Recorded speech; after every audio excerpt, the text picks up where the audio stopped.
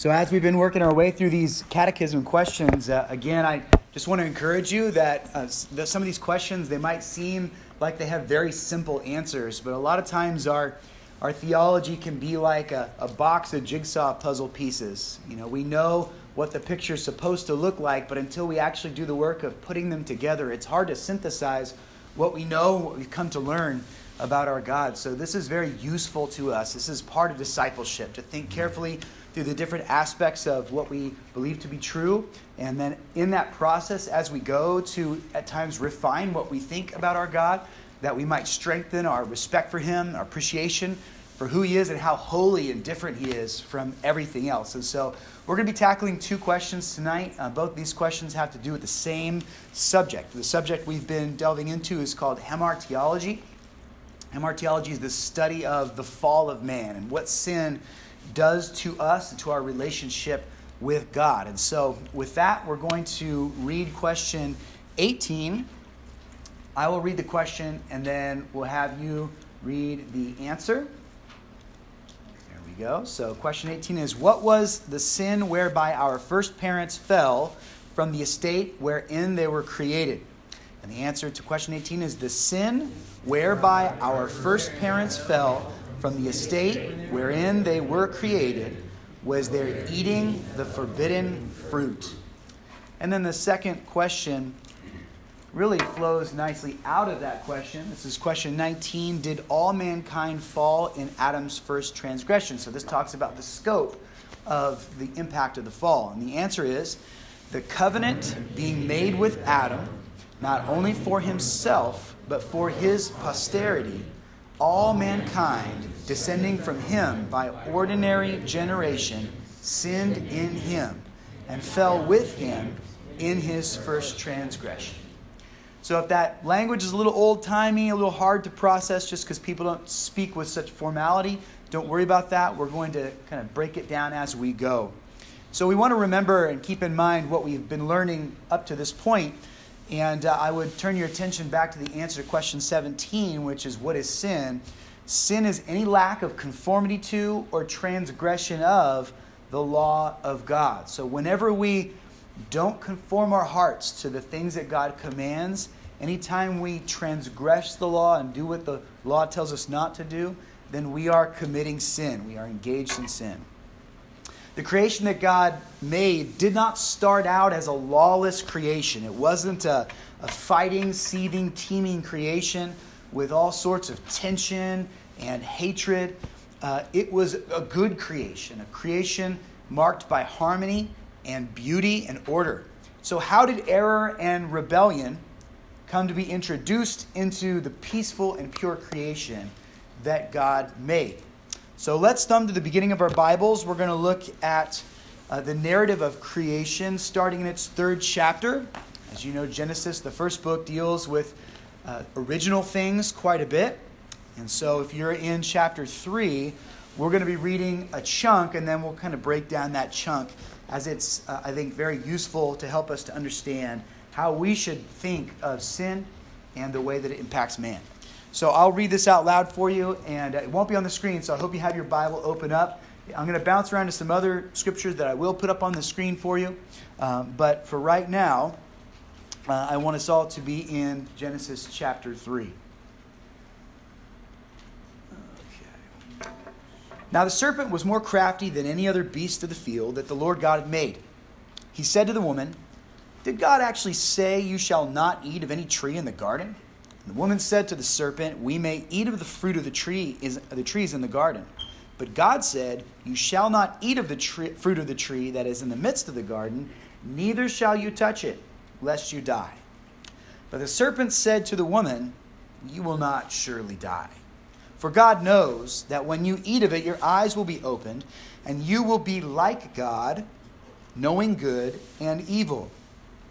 So when the woman saw that the tree was good for food, and that it was a delight to the eyes, and that the tree was to be desired to make one wise, she took of its fruit and ate, and she also gave some to her husband, who was with her, and he ate. Then the eyes of both were opened, and they knew that they were naked. And they sewed fig leaves together and made themselves loincloths. And they heard the sound of the Lord God walking in the garden in the cool of the day. And the man and his wife hid themselves from the presence of the Lord God among the trees of the garden. But the Lord God called to the man and said to him, "Where are you?" And he said, "I heard the sound of you in the garden, and I was afraid because I was naked, and I hid myself." And he said, "Who told you that you were naked? Have you eaten of the tree of which I commanded you not to eat?" And the man said, "The woman whom you gave to be with me, she gave me fruit of the tree, and I ate." And then the Lord God said to the woman, "What is this that you have done?" The woman said, "The serpent deceived me, and I ate."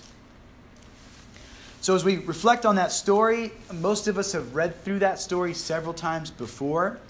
Let's ask some simple questions and try to dig out some clear answers. What were our first parents guilty of in this peaceful and serene and pure place called the garden?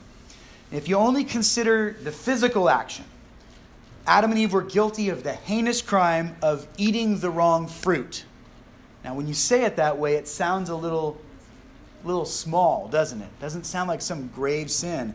Adam and Eve picked pieces of fruit from the one tree they were not allowed to by God to eat.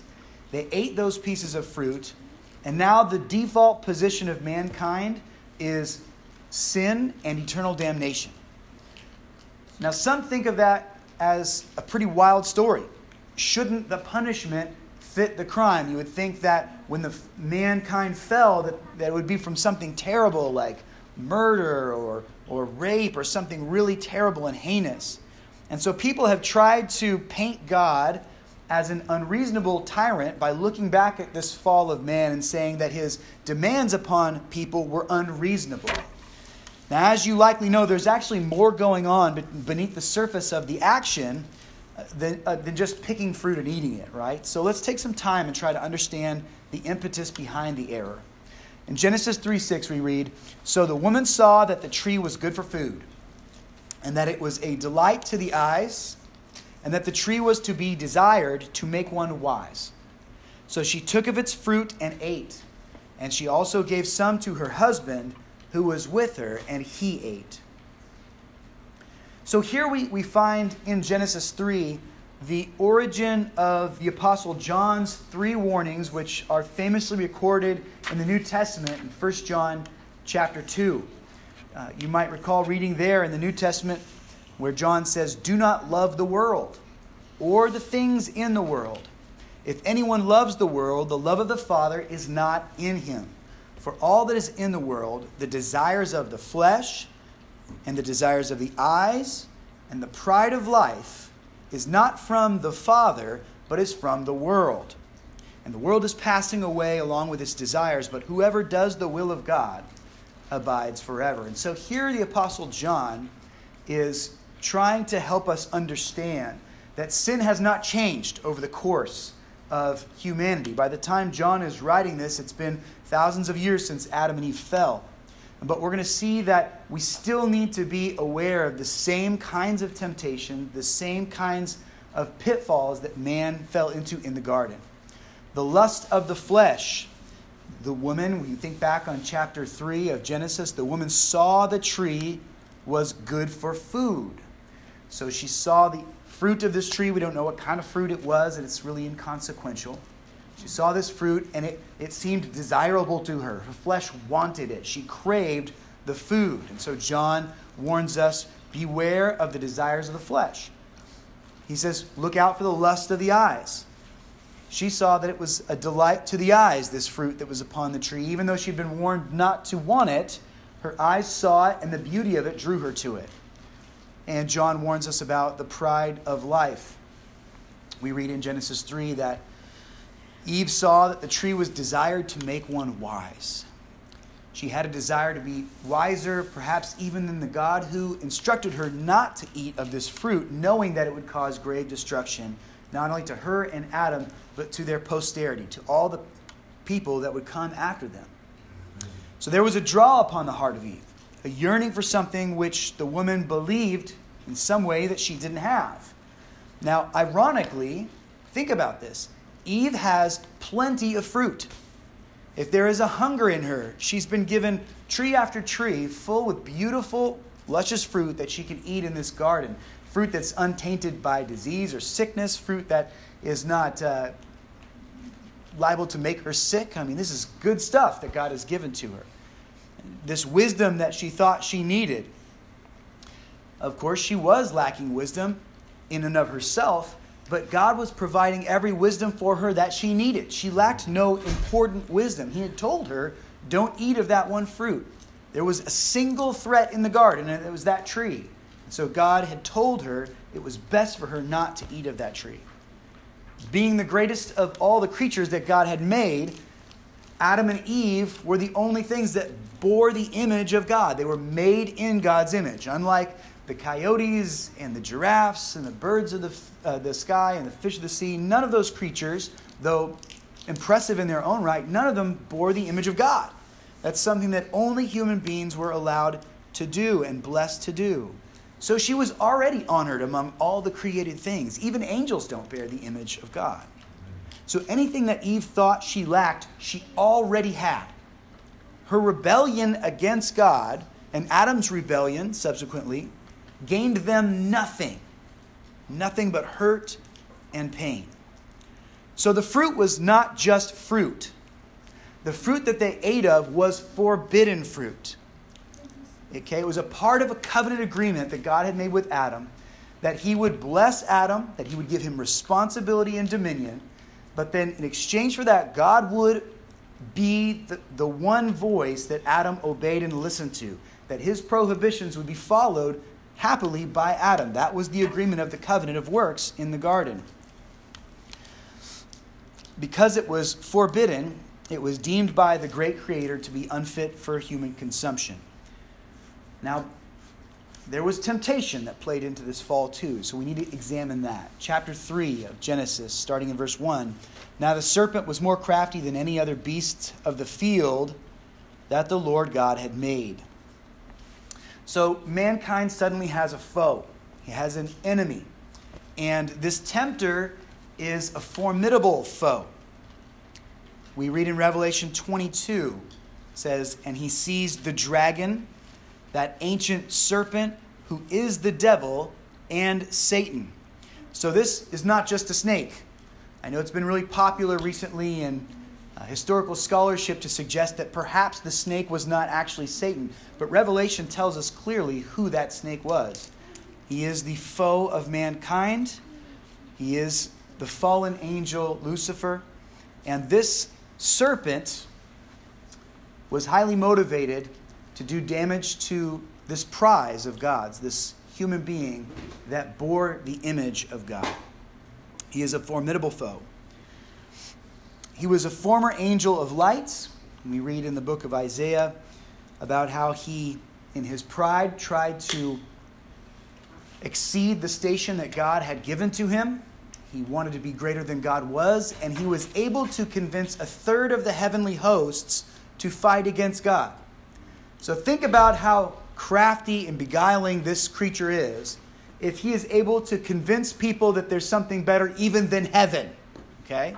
A third of the angels were willing to risk the beauty and the comfort and the glory of heaven, and they fell with him. And so now that is what Adam and Eve are up against. This is no small threat. He is a master manipulator, and he plays right into Adam and Eve's weaknesses. We read in the New Testament, I'm probably forgetting a lot of my slides here. Yes, I am.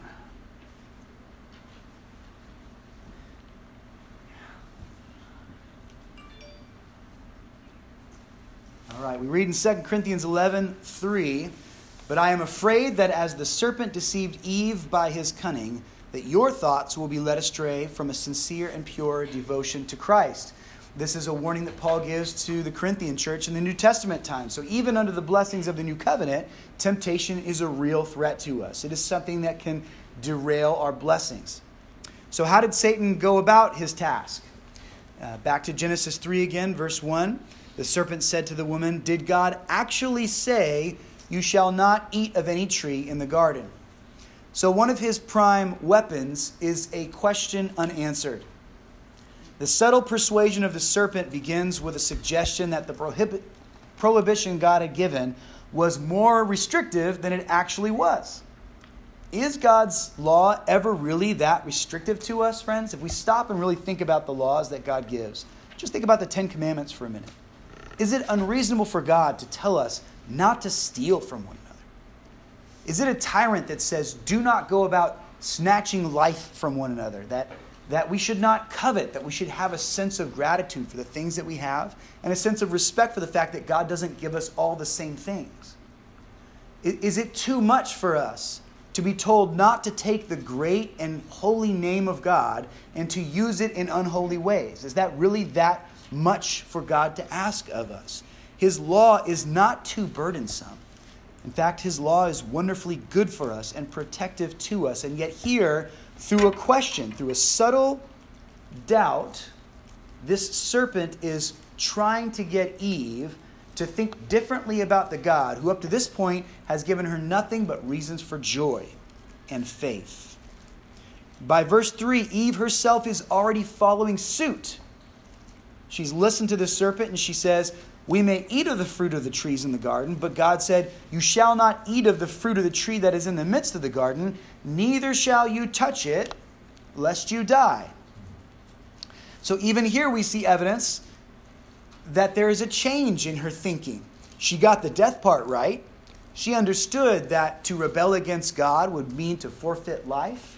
But she's already confusing God's prohibition with something more strict. She's saying, not only can I not eat of that tree, but I also can't touch the fruit, which is something that God never actually said. What do we call that in the church today? When we add to the law of God, we call that legalism. And it is oppressive when we add more law to what God has given to us. God's law is good as it stands. Amen. We don't need to improve upon it or innovate it. Righteousness from law is legalism. Man's law as God's law is legalism.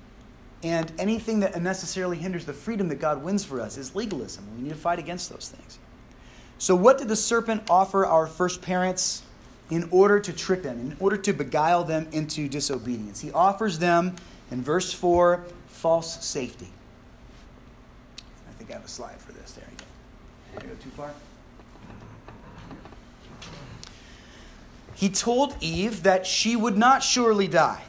The warning that God had given to her in love, a warning meant to keep her from harm and loss of blessing, the serpent turns around and says the opposite to her. You shall not surely die.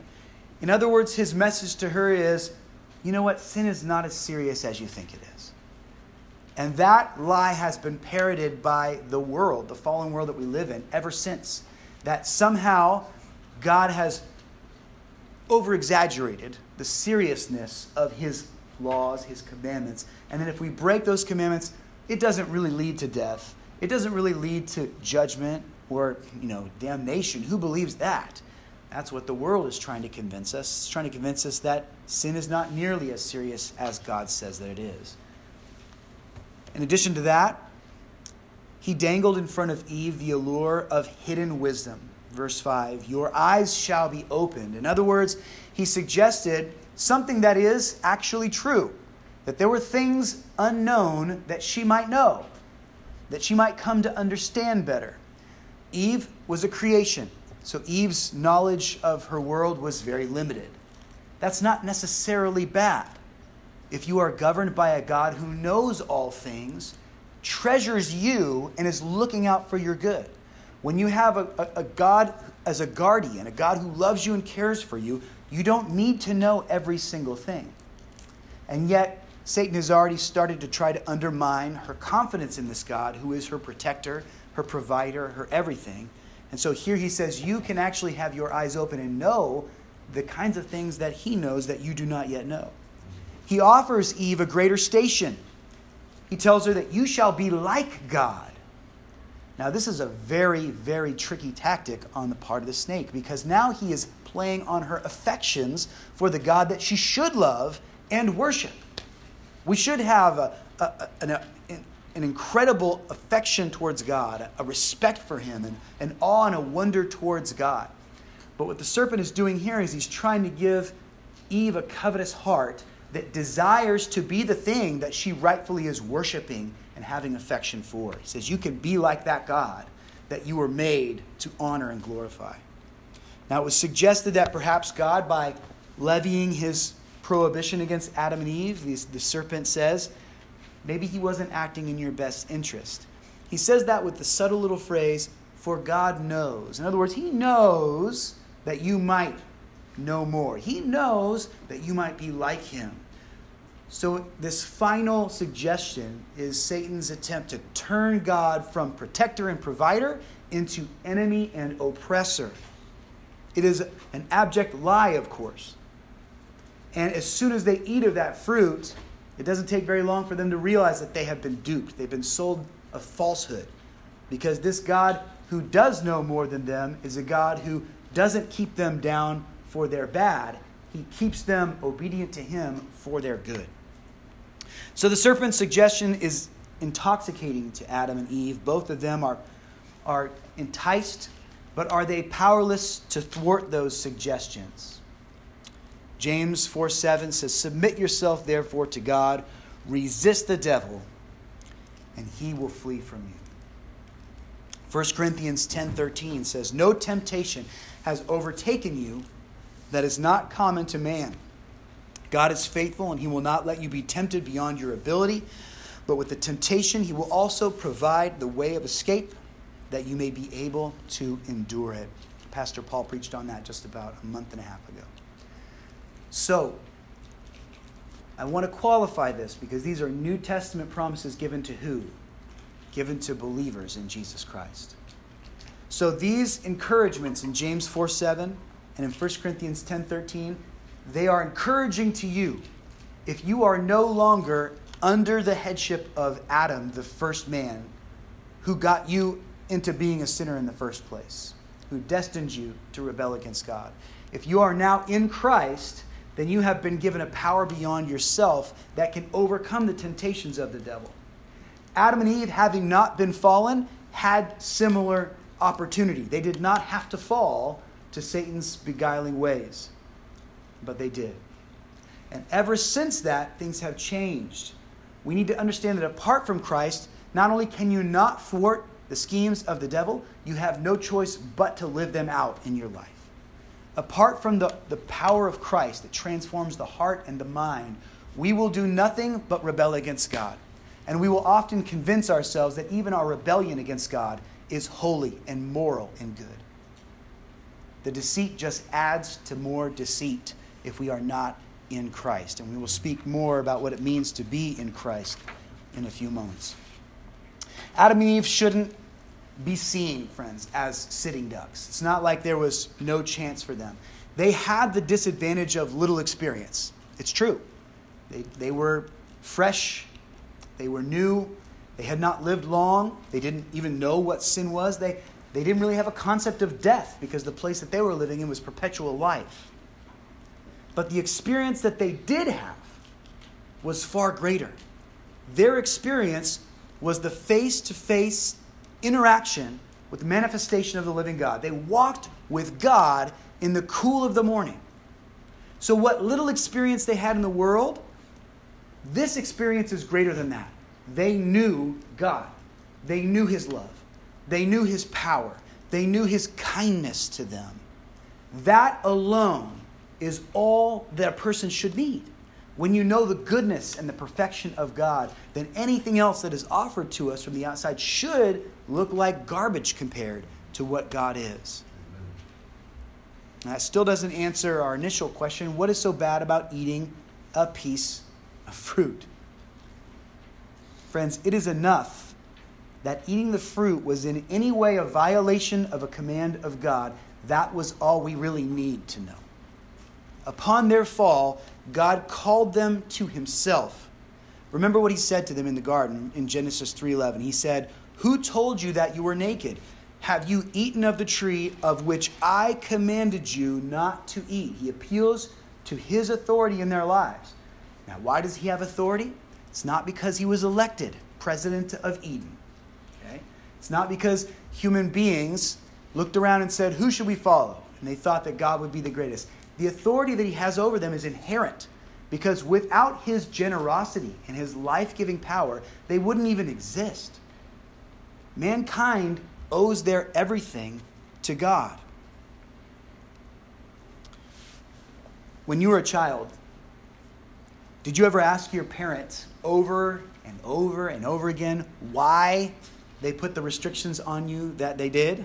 Why those rules needed to be followed? Why do I have to do it this way? Why do I have to eat these vegetables? Why do I have to go to bed? I've got tons of energy. Can't you see it just pouring out of my eyeballs right now? Did you ever ask your parents why? It comes out of the ears, not the eyes. Oh, it comes out of the ears, I'm hearing. Okay, not the eyeballs. Good to know, Adam. Thank you.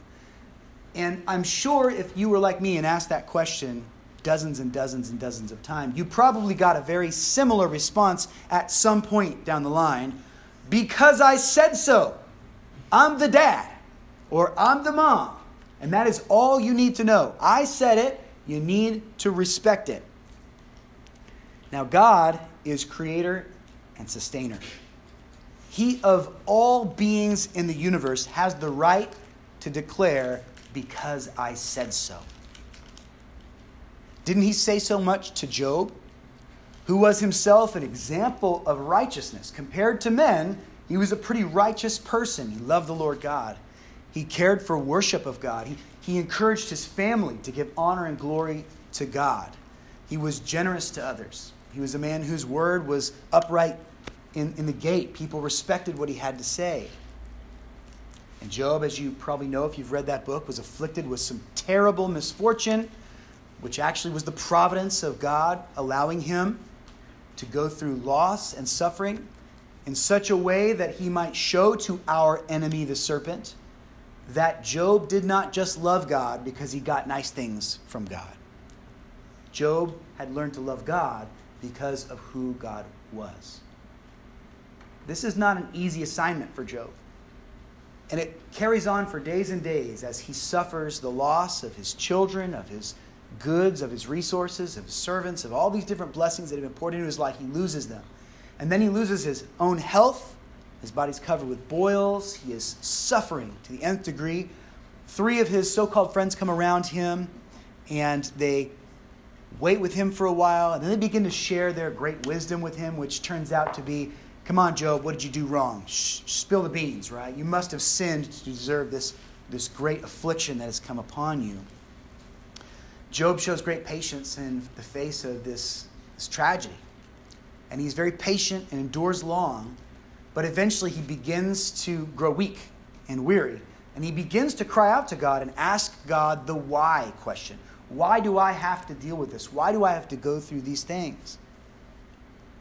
And to many people's shock, when you read through the end of that book, God doesn't scoop Job up and just cradle him like a baby and say, you're right, you don't deserve to suffer like this. Nobody deserves to suffer this way. But instead, he calls out with a voice of power and says, who are you to darken my counsel with words without knowledge? You don't know what you're talking about, Job. You listen to me, and I will tell you. And he proceeds to explain how great a God he is. And Job listens to this, and I can just imagine his countenance shrinking and shrinking and shrinking as God essentially says, because I decided it to be so, Job, because this is my plan. And you would think that at the end, Job would be just in tears, that he would say, who is this God that I thought I knew? And that he would run away crushed, but that didn't happen at all. Job listens to his God and realizes that his God is right. Job realizes that he has no right to ask God why he has to go through what he goes through. God is sovereign. God gets to decide. And he says, I used to believe in you by faith, but now I know you from experience, essentially. And his faith increases in this God. And God, being sovereign, knew this would happen, blesses Job even greater than he was blessed before. And so this tragedy turns into a triumph. We may desire to see morality in terms of how did it really harm anyone, right? If something is immoral, it must do damage to people. There must be some reason why it's immoral that affects me in a negative way. But I want us to be careful not to downplay that rebellion to the life giver in any form is very serious. That itself is immoral. When we turn our back on a God who has all authority over us, then we are doing something that is inherently wrong and ugly and vile, because every good thing proceeds from this perfect God. Deuteronomy 32:6 says, "Do you thus repay the Lord, you foolish and senseless people? Is not He your Father who created you, who made you and established you?" Is this how we repay Him? With disobedience and disrespect. The fall of man was quite foolish. What had God done to make Adam and Eve question His motives or cause them to doubt His sincerity? All He had done was love them from the first moment they were made. He had met their needs. He had improved their already good station. Adam was born into a beautiful garden with safety and provision, and yet God said, this can be better. This is not good for the man to be alone. And so He brought Eve from His side. He gave him a companion, one to share his existence with. This is the generosity of the God that they turned their back on. God had given them every reason to trust Him and to not rebel. This fall was foolish. This fall was also greedy. They were not content with having the dominion, the proper companion that God had given, the honor of bearing God's image. God had given them so very much, their only response to that should have been, "Yes, God, and thank you." Ironically, nothing in the creation was like God except for them, and even that was not enough honor for them to be content. They wanted more. Our very existence renders us indebted to God, friends. Even before we sin, even before sin in the garden, even before original sin, Adam and Eve owed God their lives, their existence. There was a indebtedness to God. And they owed Him worship, because He is truly who He says He is. He is truly a holy and perfect God. I found a list of errors that Adam and Eve made. It's from Zacharias Ursinus, who wrote a commentary on the Heidelberg Catechism, which is a similar tool by which we might learn and grow closer to the Lord.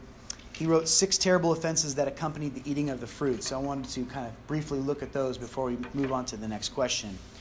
First of all, we see in the eating of the fruit pride, ambition, and an admiration of the self.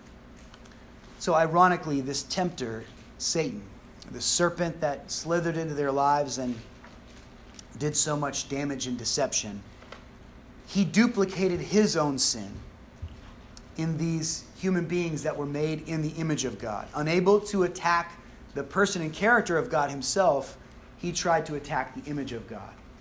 And he did so by trying to perpetuate the very sin and error that he had committed in heaven, which caused him to be banished out.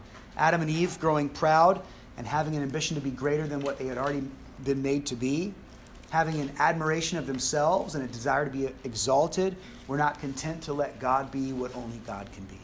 Secondly, we see the error of unbelief. They had a lack of faith in this God. And a lack of faith in a good and holy God who has given us no reason to doubt Him is sin in and of itself.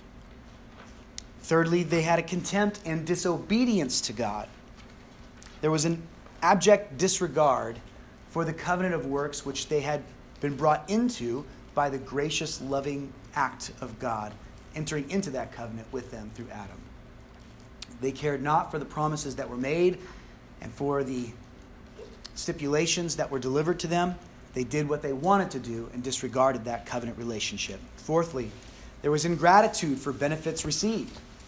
They had been blessed so greatly, they should have been so very grateful to their God, and instead they acted as though God owed them something.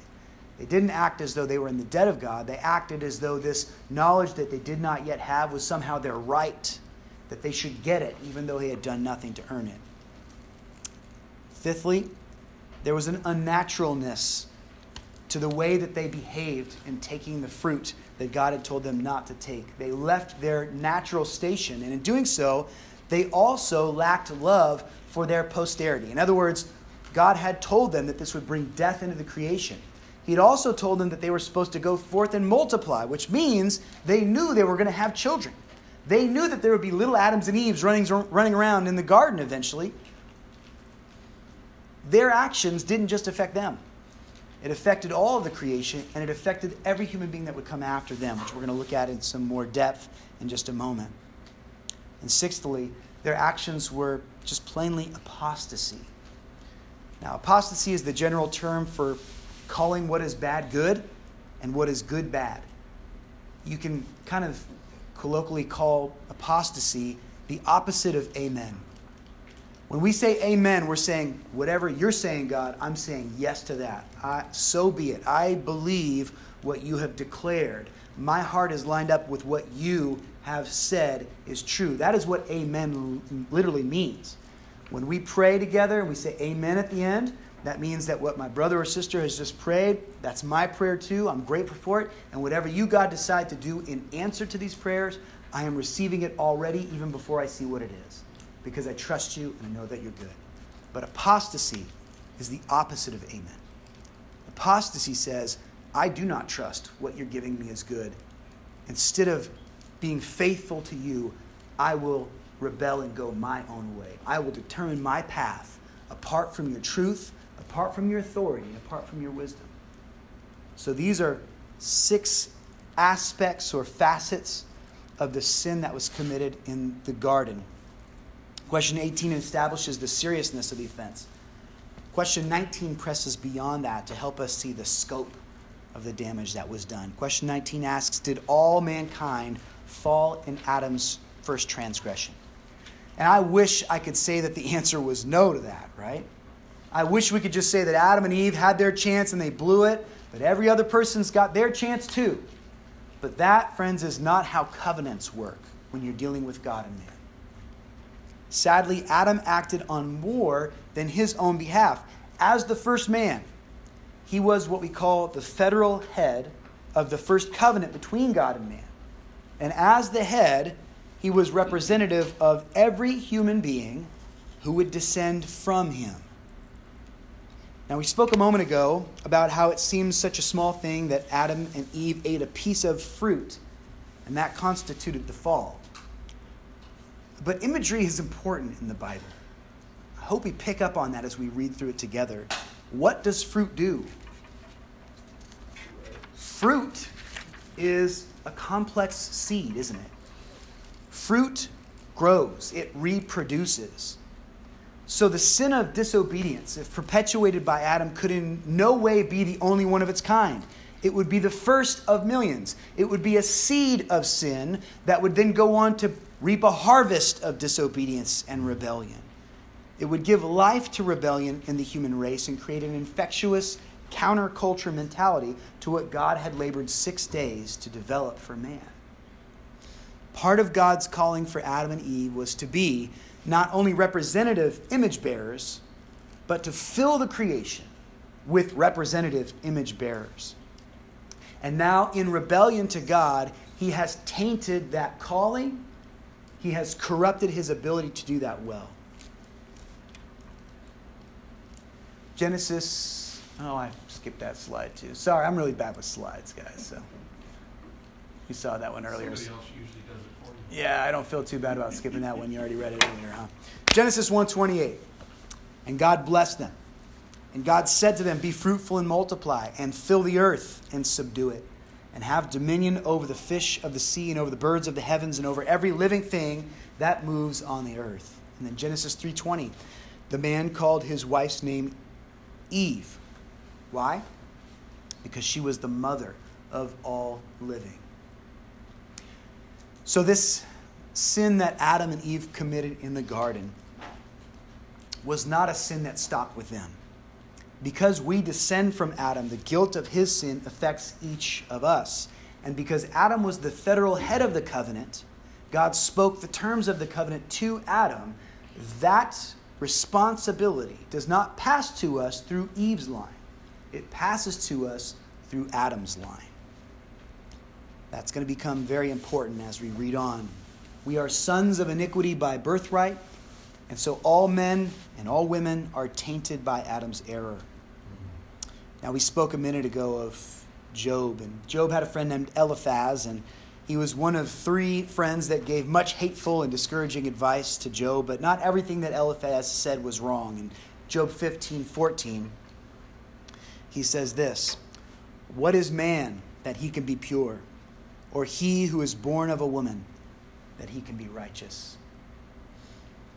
What he's saying there is a truth that we all need to come to terms with, even though it is a humbling and sobering reality, that because we descend from Adam and Eve, we don't have hope for righteousness on our own. We don't have the capacity for it. We have already participated in the breaking of the covenant because our first father broke the covenant of God and brought iniquity upon the whole race. Even righteous Job needed a Savior. None of us is without sin. For a good portion of the rest of our time here, I'm going to ask you to turn to Romans chapter 5. Romans chapter 5. This is a section in the New Testament where the Apostle Paul gives us great commentary and insight into this reality that is rooted in Genesis 3, but is so crucial to our understanding of what Christ did as our Savior and Redeemer. So in chapter 5 of Romans, let me begin reading for us in verse 12. We're going to bounce around this chapter a little bit here. I don't have the time to exposit the whole thing. I wish that I did. But starting with verse 12. "Therefore, just as sin came into the world through one man, and death through sin, and so death spread to all men, because all sinned. For sin indeed was in the world before the law was given, but sin is not counted where there is no law. Yet death reigned from Adam to Moses, even over those whose sinning was not like the transgression of Adam, who was a type of the one who was to come." Now, this passage from the Apostle Paul shows us a number of important truths. I just want to look at a few of them here. The first part of 12 says that sin came into the world through one man. Who are we talking about? By this point in the sermon, we should know we're talking about Adam, right? It was with Adam that God made that covenant in the garden, a covenant with potential blessings and curses. Had Adam fulfilled the covenant of works, the devil would have been defeated right there in that moment. Had he refused to take the fruit, I believe even if Eve had eaten the fruit and Adam had persisted, then he would have not passed the sin nature onto us, or this tendency to sin. The devil would have been defeated and thrown out of the garden, and those who descended from Adam would have benefited greatly from that victory. But unfortunately, Adam did not keep the covenant, and the curses within it affected not only Eve and himself, but all of his posterity as well. So then Romans 5, looking at verse 18, which skips forward a little bit, says, "Therefore, as one trespass led to condemnation for all men." So this reinforces this idea that all of Adam's descendants are his seed, and they bear his same fruit. That is why David in Psalm 51 declared that he was brought forth from his mother's womb in iniquity. How is that possible? He had not even had a chance to sin yet. The possibility is only explained in the fact that David descended from Adam like we all do. So sin is not just what we do to break God's law. It's the fact that we are born lawbreakers as the offspring of a lawbreaker. Sin's guilt is baked right into us. Second half of verse 12. "And death entered into the world through sin. So death spread to all men because all sinned. Sin was passed on to all of Adam's posterity, and you can't get the sin without getting the consequences of sin. So the wages of sin being death, death then also spread through all creation." And we see the very first evidence of this even before they got out of the garden. They had made for themselves these shaky fig leaves as a covering for their shame. They had no reason to cover their nakedness before that because there was nothing wrong with them as human beings. But now we cover ourselves rightfully because there is shame to humanity. We have offended the living God. And so we should be aware of that, and our clothing should in some ways remind us of that. But after sewing these fig leaves together, God determined to change their covering. And he killed an animal in the garden, and from their skins, the first death of an animal showed that the wages of sin being death was not just for humanity, but was for all of the creation. We don't have even an inkling of understanding of how far-reaching that was. But because the creation is completely under the dominion of man, everything that was in our care was impacted by the ripple effect of our sin. Verse 14, yet death reigned from Adam to Moses, even over those whose sinning was not like the transgression of Adam, who was a type of the one who was to come. We see two important realities here. That even if a person doesn't seem to be a sinful man or woman, even if their outward projection is one of consideration and care for others, maybe they're a good citizen, that does not make them sin-free. Even if their sin was not as obvious as the sin of Adam, they are still transgressors of the law of God. Because even a good deed done with no regard for the God who is himself love and truth, then that good deed counts for nothing.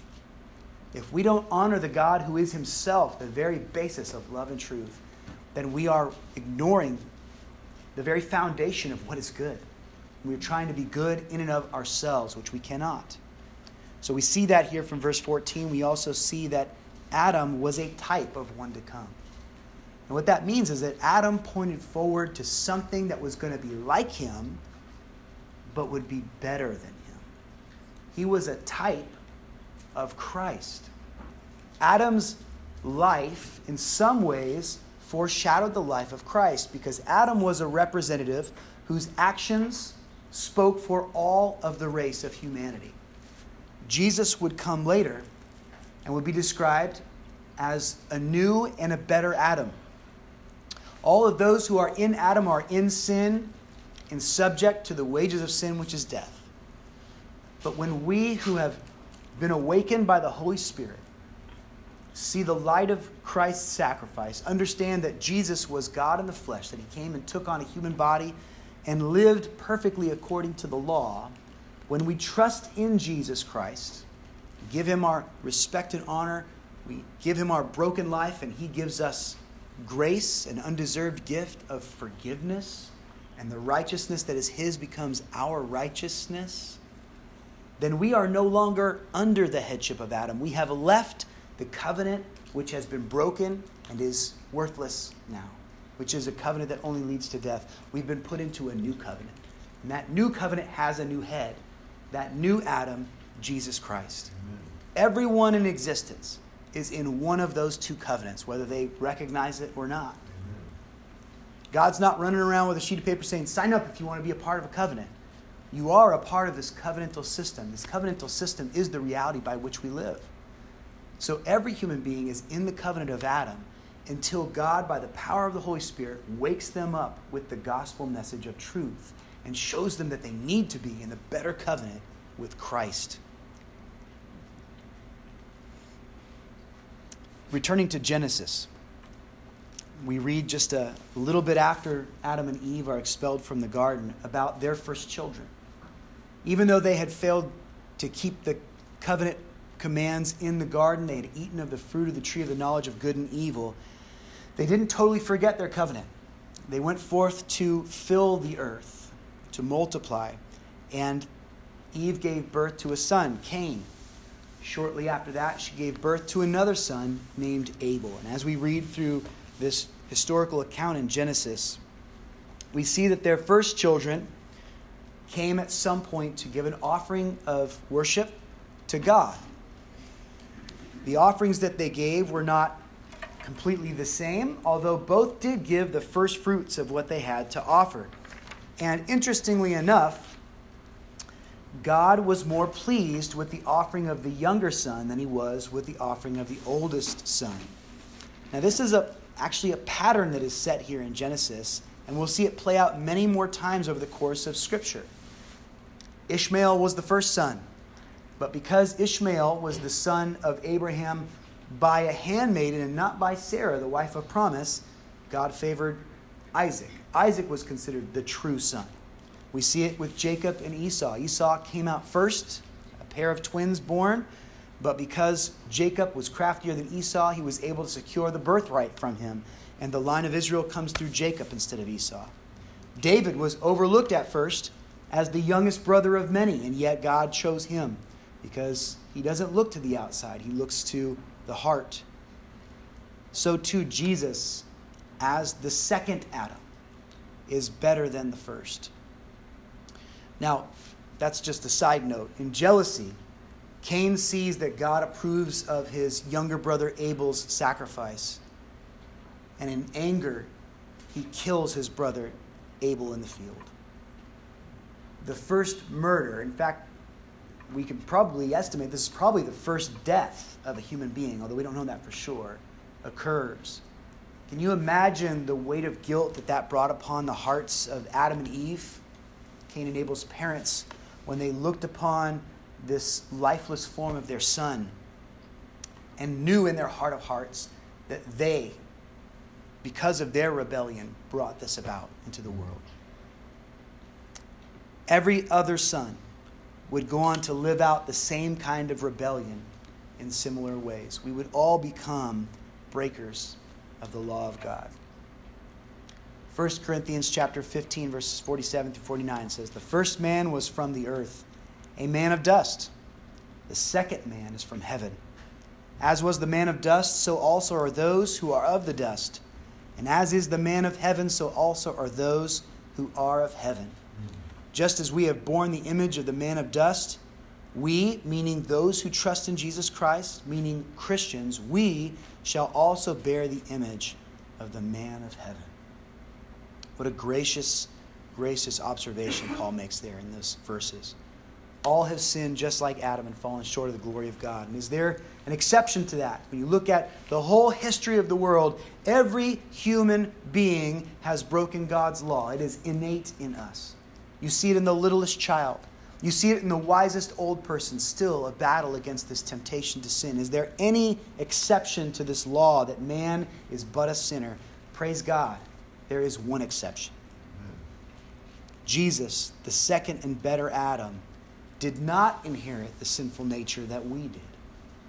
Now, the key to the exemption of Jesus is this. His special birth meant that he did not descend from Adam. We know this from the Christmas story, and there's so much significance to it, not just for its novelty, but for its significant biblical and theological impact. Jesus was a man. He was born under the law. He had a full human nature. But his mother was a virgin when he was born. That means that Adam was not his spiritual ancestor. Jesus did not inherit Adam's failure. He was born without that. So we see in Matthew chapter 1, verse 18, it says, "Now the birth of Jesus Christ took place in this way.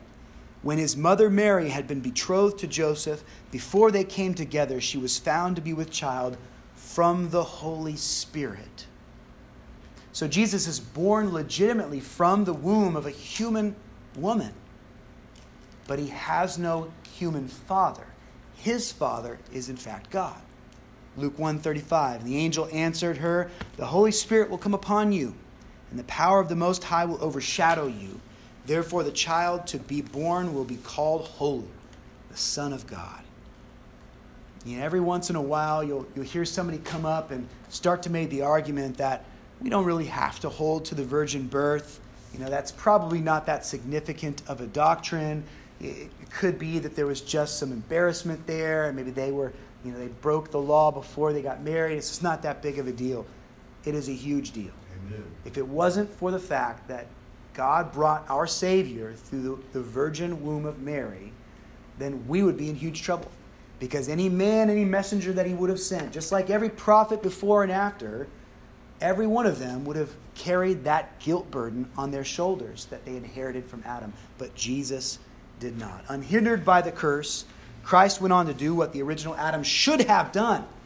He kept the law in every respect. He fulfilled the commands of God. He never wavered once in his faithfulness to the Father. Everything that is good, he called good. Everything that was bad, he called bad. His life, of course, was more than a display for us. It was not just an expression to impress. It was the inauguration of a new and better covenant. Because that perfect life that he lived he then willingly gave and offered up as a substitutionary sacrifice for broken sinners like us. For people condemned because of what somebody else did, the only solution is to be rescued by what somebody else did. Jesus Christ gave his life so that many would be saved. Romans 5:18-19 says, therefore, put this on the screen for you. Therefore, as one trespass led to condemnation for all men, so one act of righteousness leads to justification and life for all men. For as by the one man's disobedience the many were made sinners, so by the one man's obedience the many will be made righteous. You see that action of the second and better Adam, that he inaugurates a greater covenant, one that is not broken, one that is fulfilled in his obedience. 1 Corinthians 15:14, thus it is written, the first man, Adam, became a living being, and the last Adam, referring to Jesus, became a life-giving spirit. Rather than trying to justify our personal failures by pointing the finger at the first man and the first woman, lamenting, if Adam and Eve had just done it right, rather than putting it on them, let us feel rightful shame for the sin that we have not only inherited, but that we have also committed. Let us hate our sin. Let us see the devastating effect that it is having not only on our own lives, but also the whole world over which we are supposed to have dominion. Let us hate our sin.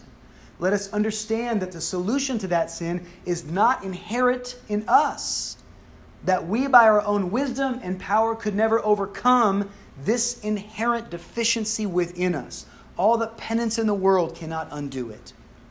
All the good deeds and generosity cannot erase the fact that we have done shame to the name of God. There is only one thing that can do that, and it is the spotless Lamb, Jesus Christ, who came triumphantly to overcome sin, to defeat death and the grave, and to rise anew with a promise that all who would enter into covenant with him will also rise one day anew.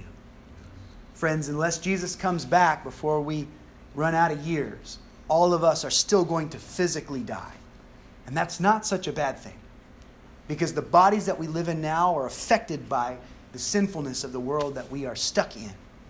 But those who trust in Jesus Christ, the better Adam, have the promise that a new body will be waiting for them when God comes to judge the world once and for all and to rid it of all the sin that Adam and Eve introduced to it. That we will have a perfected body that is not as good as God, because we will never be what God is, but will be fit to worship him forever and ever. Amen. What a glory that we have in learning about even something as difficult to think about as sin, knowing that we are implied in it, that it shows us our guilt. But to know these things is to know the solution for sin as well. Praise be to God for his Son, Jesus Christ. We have some time for questions. I know I preached a little longer than I thought I was going to today. Got a little bit carried away. But Chris, you got some questions back there?